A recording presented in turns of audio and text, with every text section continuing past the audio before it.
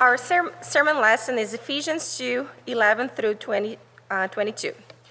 So then remember that at one time you Gentiles by birth, called the uncircumcision by those who were called the circumcision, a physical circumcision made in the flesh by human hands, remember that you were at that time without Christ, being aliens from the commonwealth of Israel and strangers to the covenants of promise, having no hope and without God in the world. But now in Christ Jesus, you who once were far off have been brought near by the blood of Christ. For he is our peace in his flesh. He has made both groups into one and has broken down the dividing wall, that is, the hostility between us. He has abolished the law with its commandments and ordinances, that he might create in himself one new humanity in place of the two, thus making peace, and might reconcile both groups to God in one body through the cross, thus putting to death the hostility through it. So he came and proclaimed, "Peace to you who were far off, and peace to those who were near. For through him both of us have access in one Spirit to the Father. So then you are no longer strangers and aliens, but you are citizens with the saints and also members of the household of God, built upon the foundation of the apostles and prophets, with Christ Jesus himself as a cornerstone. In him, the whole structure is joined together and grows into a holy temple in the Lord, in whom you also are built together spiritually into a dwelling place for God." The word of the Lord for the people of the God. Sorry. Great job. That was a beautiful passage.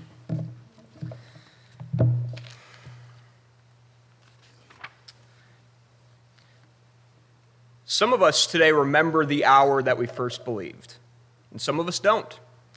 For those of us who were raised in the church, it's often hard to imagine what it's like to be outside the people of God. If that's true of you, there's, of course, nothing to be ashamed of. You've been given a great gift, the gift of being part of God's covenant people for as long as you can remember, possibly since you were an infant, as is the case with many of us here. And if the opposite is true, there's no shame in that either. God has come to proclaim peace to those who were far off and peace to those who were near. No matter who we are, however, we share one thing in common. We were all born separated from God. None of us are born Christians. As Paul says only a few verses before this week's passage, we all come into this world as children of wrath, separated from the life of God and dead in our trespasses and sins. And yet God, because of the great love with which he loved us, even when we were dead in our sins, raised us and made us alive together with Christ Jesus. And so we're no longer strangers to God, but we're loved by him and part of his chosen people. We've been reconciled to God by the blood of the cross and are now beloved members and children of his family. Now, Paul tells us later in this same letter that this reconciliation isn't just something that God does. We're supposed to do it too. Listen to what he says. "Be imitators of God as beloved children, and live in love, as Christ loved us and gave himself up for us, a fragrant offering and sacrifice to God." The work of reconciliation that God has accomplished in us isn't supposed to end with our own salvation. We're supposed to take up his mission to draw the world to himself. We're supposed to be both reconciled and reconciling. As Christ died to bring us to God, so we are to die for the world to bring it to God. Now, that's a bold claim, I admit, but Paul says it explicitly. He calls us to imitate Christ's act of dying for us and bringing us to God. But what exactly does that mean? How can we possibly imitate Christ in that? That's what I want us to think about today. There are three aspects of following Christ's example of reconciliation that we'll consider today. First, following Christ means becoming an outsider. Second, following Christ means dying for the outsider. And third, following Christ means bringing the outsider in. Before we think about this, though, we need to ask who the outsider is. Now, the standard Christian answer is that the outsider is a person who isn't a believer, right? A person who hasn't been born again, or who doesn't go to church, or who goes to the wrong church, or whatever it is. But there's more to it than that. The outsider is the person who dresses or talks or smells funny, the person who's bullied by other people, who never gets invited to things, who is never told that they're loved or that anyone cares about them, and who is told that they don't belong, however that might be put.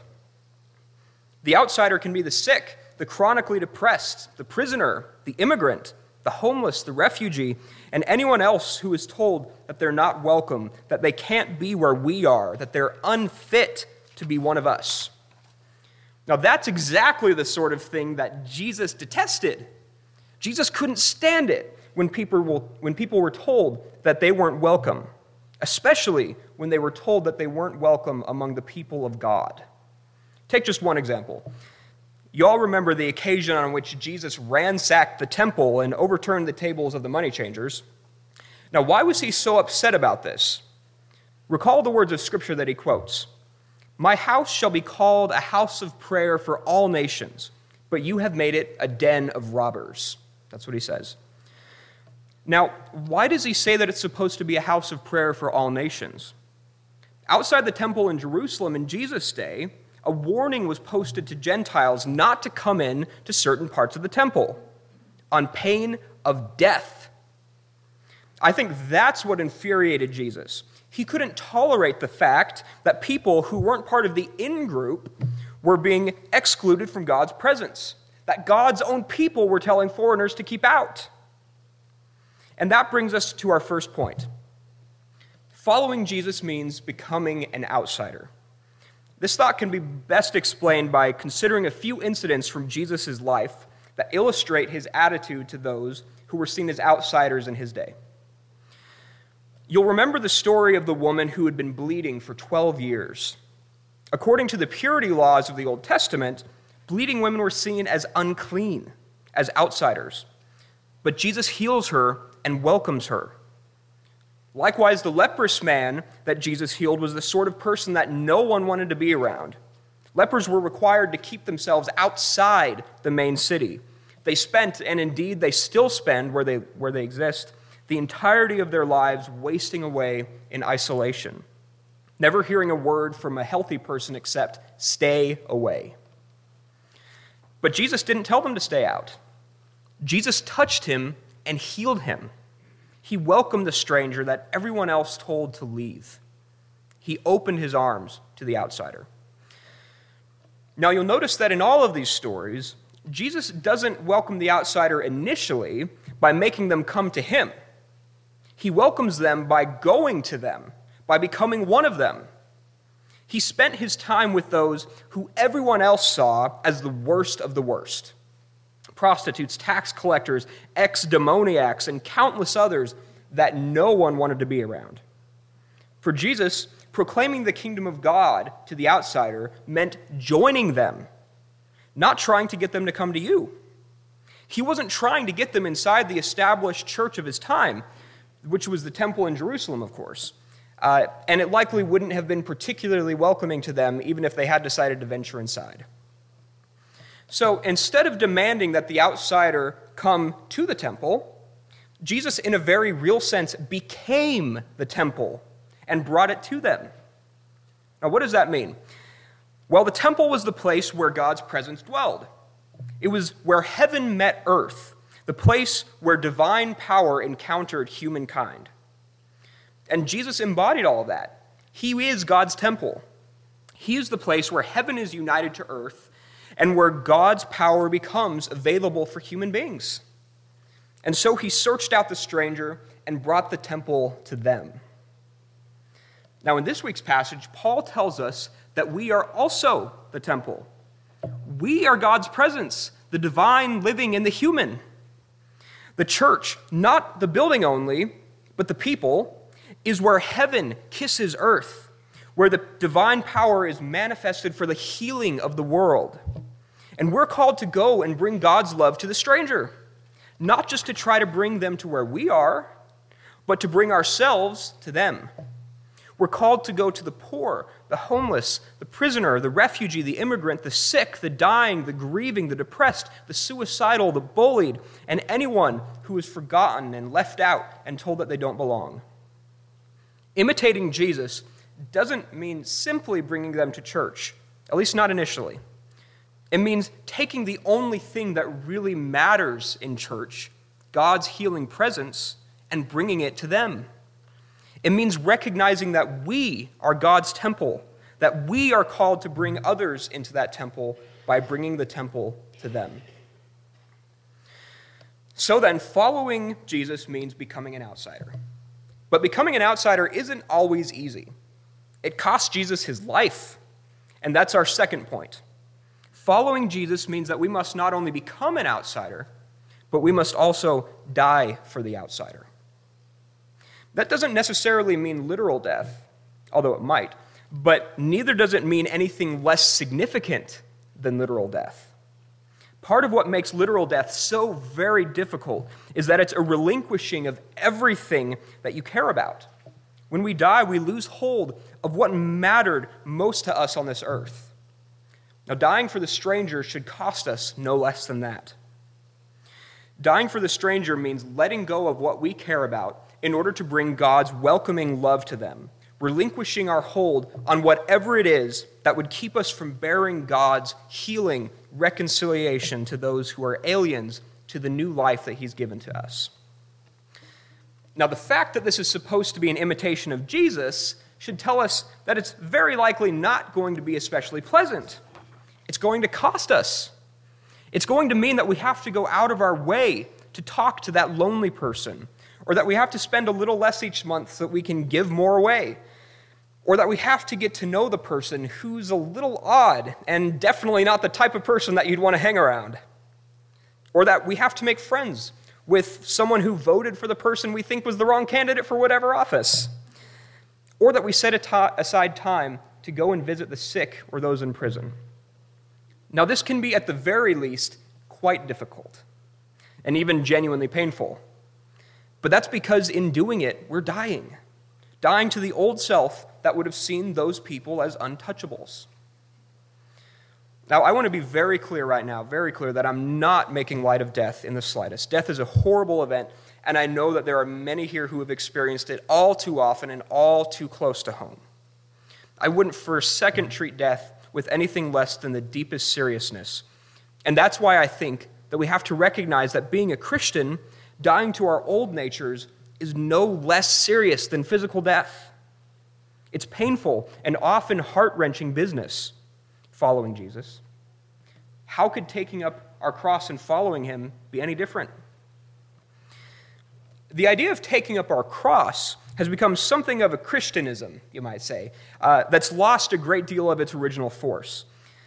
Taking up our cross means following Jesus through the entirety of his passion. And when something loses its original force like that, it's sometimes helpful to substitute something like a synonym or something that has a similar meaning in order to help us grasp what it really means. So what does it mean to follow Jesus through the entirety of his passion? For Jesus, taking up the cross meant sweating blood. It meant being beaten with rods, having a crown of thorns crushed into his head, being flogged until his body was little more than one giant wound, having his hands and feet nailed into a cross, having his side pierced with a spear, and being offered no more than wine and vinegar to drink. And when we put it like that, it's clear that God's work of reconciliation isn't easy. It costs a lot. As Isaac Watts put it in his great hymn, "Love so amazing, so divine, demands my soul, my life, my all." If we haven't suffered to welcome the stranger, then perhaps we need to reconsider either our definition of welcoming or our definition of stranger. It's easy when the stranger is the sort of person that you'd feel comfortable around anyway, right? And even if the person is a genuine stranger, it's easy to be welcoming when the welcome we give them is just a wave of the hand or a how do you do. But we're not called to that. We're called to give genuine strangers a genuine, open-armed welcome. Now, if you want to know what a real open-armed welcome looks like, look at the one who stretched out his arms on the cross to bring all people to himself.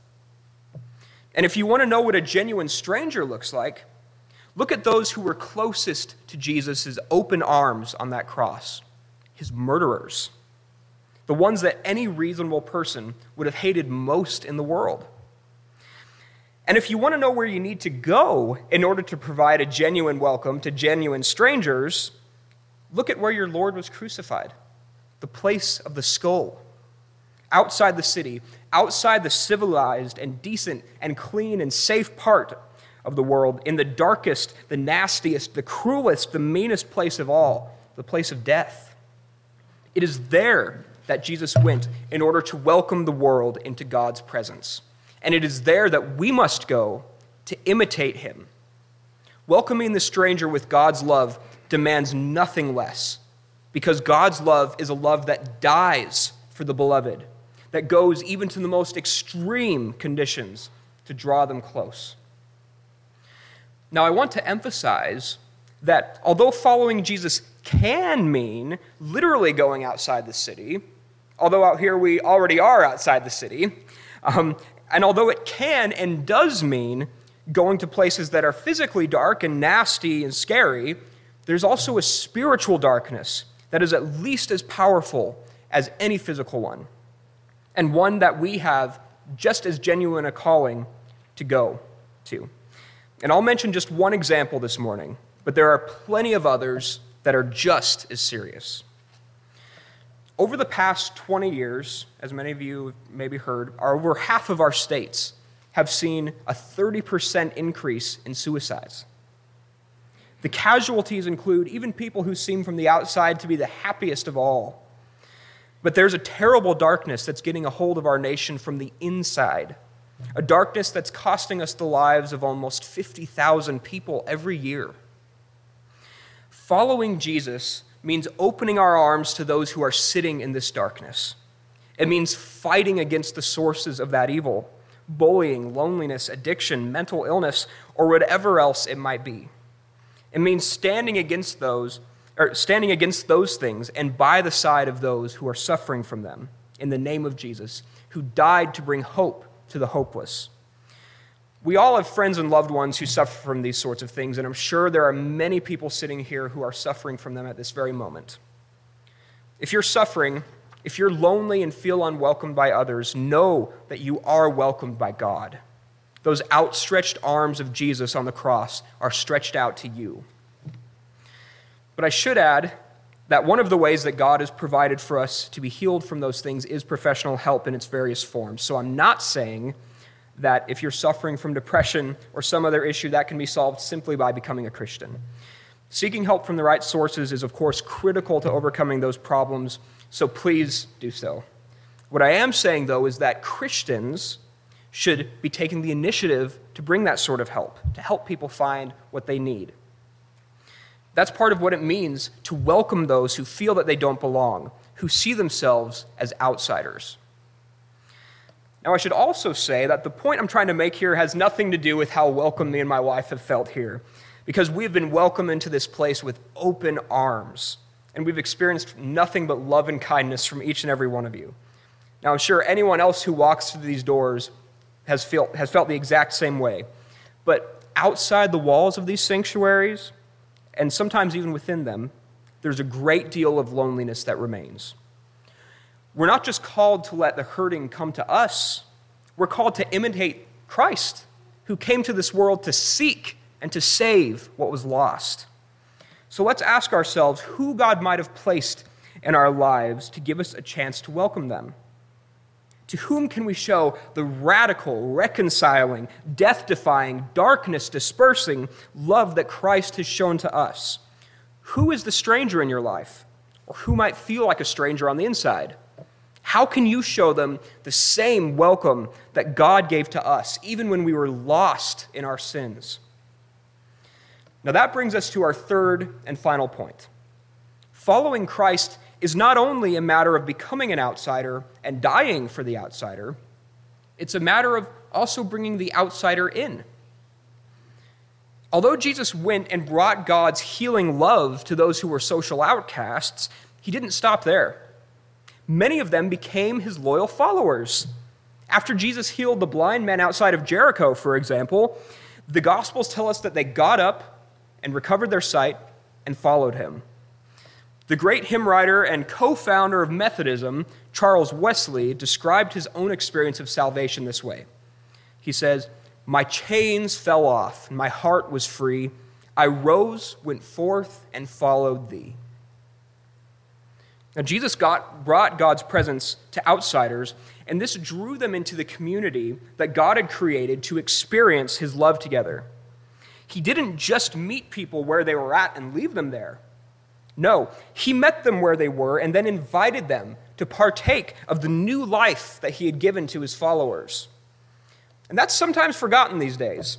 There's a view that's being spread about that Christian mission is a matter of simply going about and doing life with our community, right? Now, this is an absolutely critical part of our mission, but it can't end there. The church exists for a reason, after all.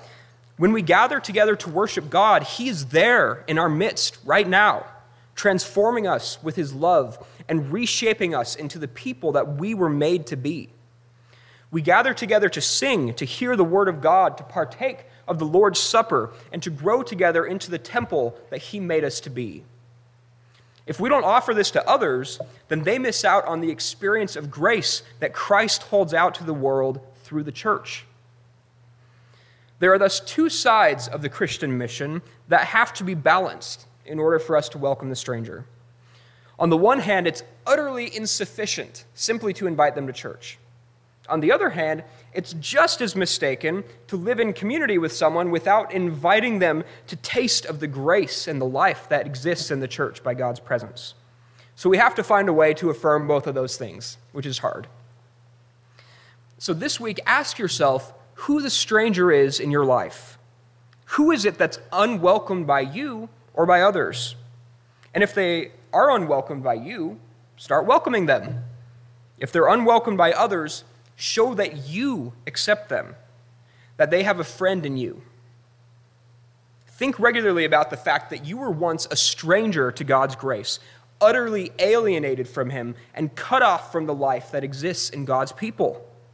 Whether you were born in the church or outside of it, the fact that you are now here is a gift of God's mercy. It depends nothing on our own righteousness, which means that the welcome we give to the stranger shouldn't depend at all on how worthy or not they are.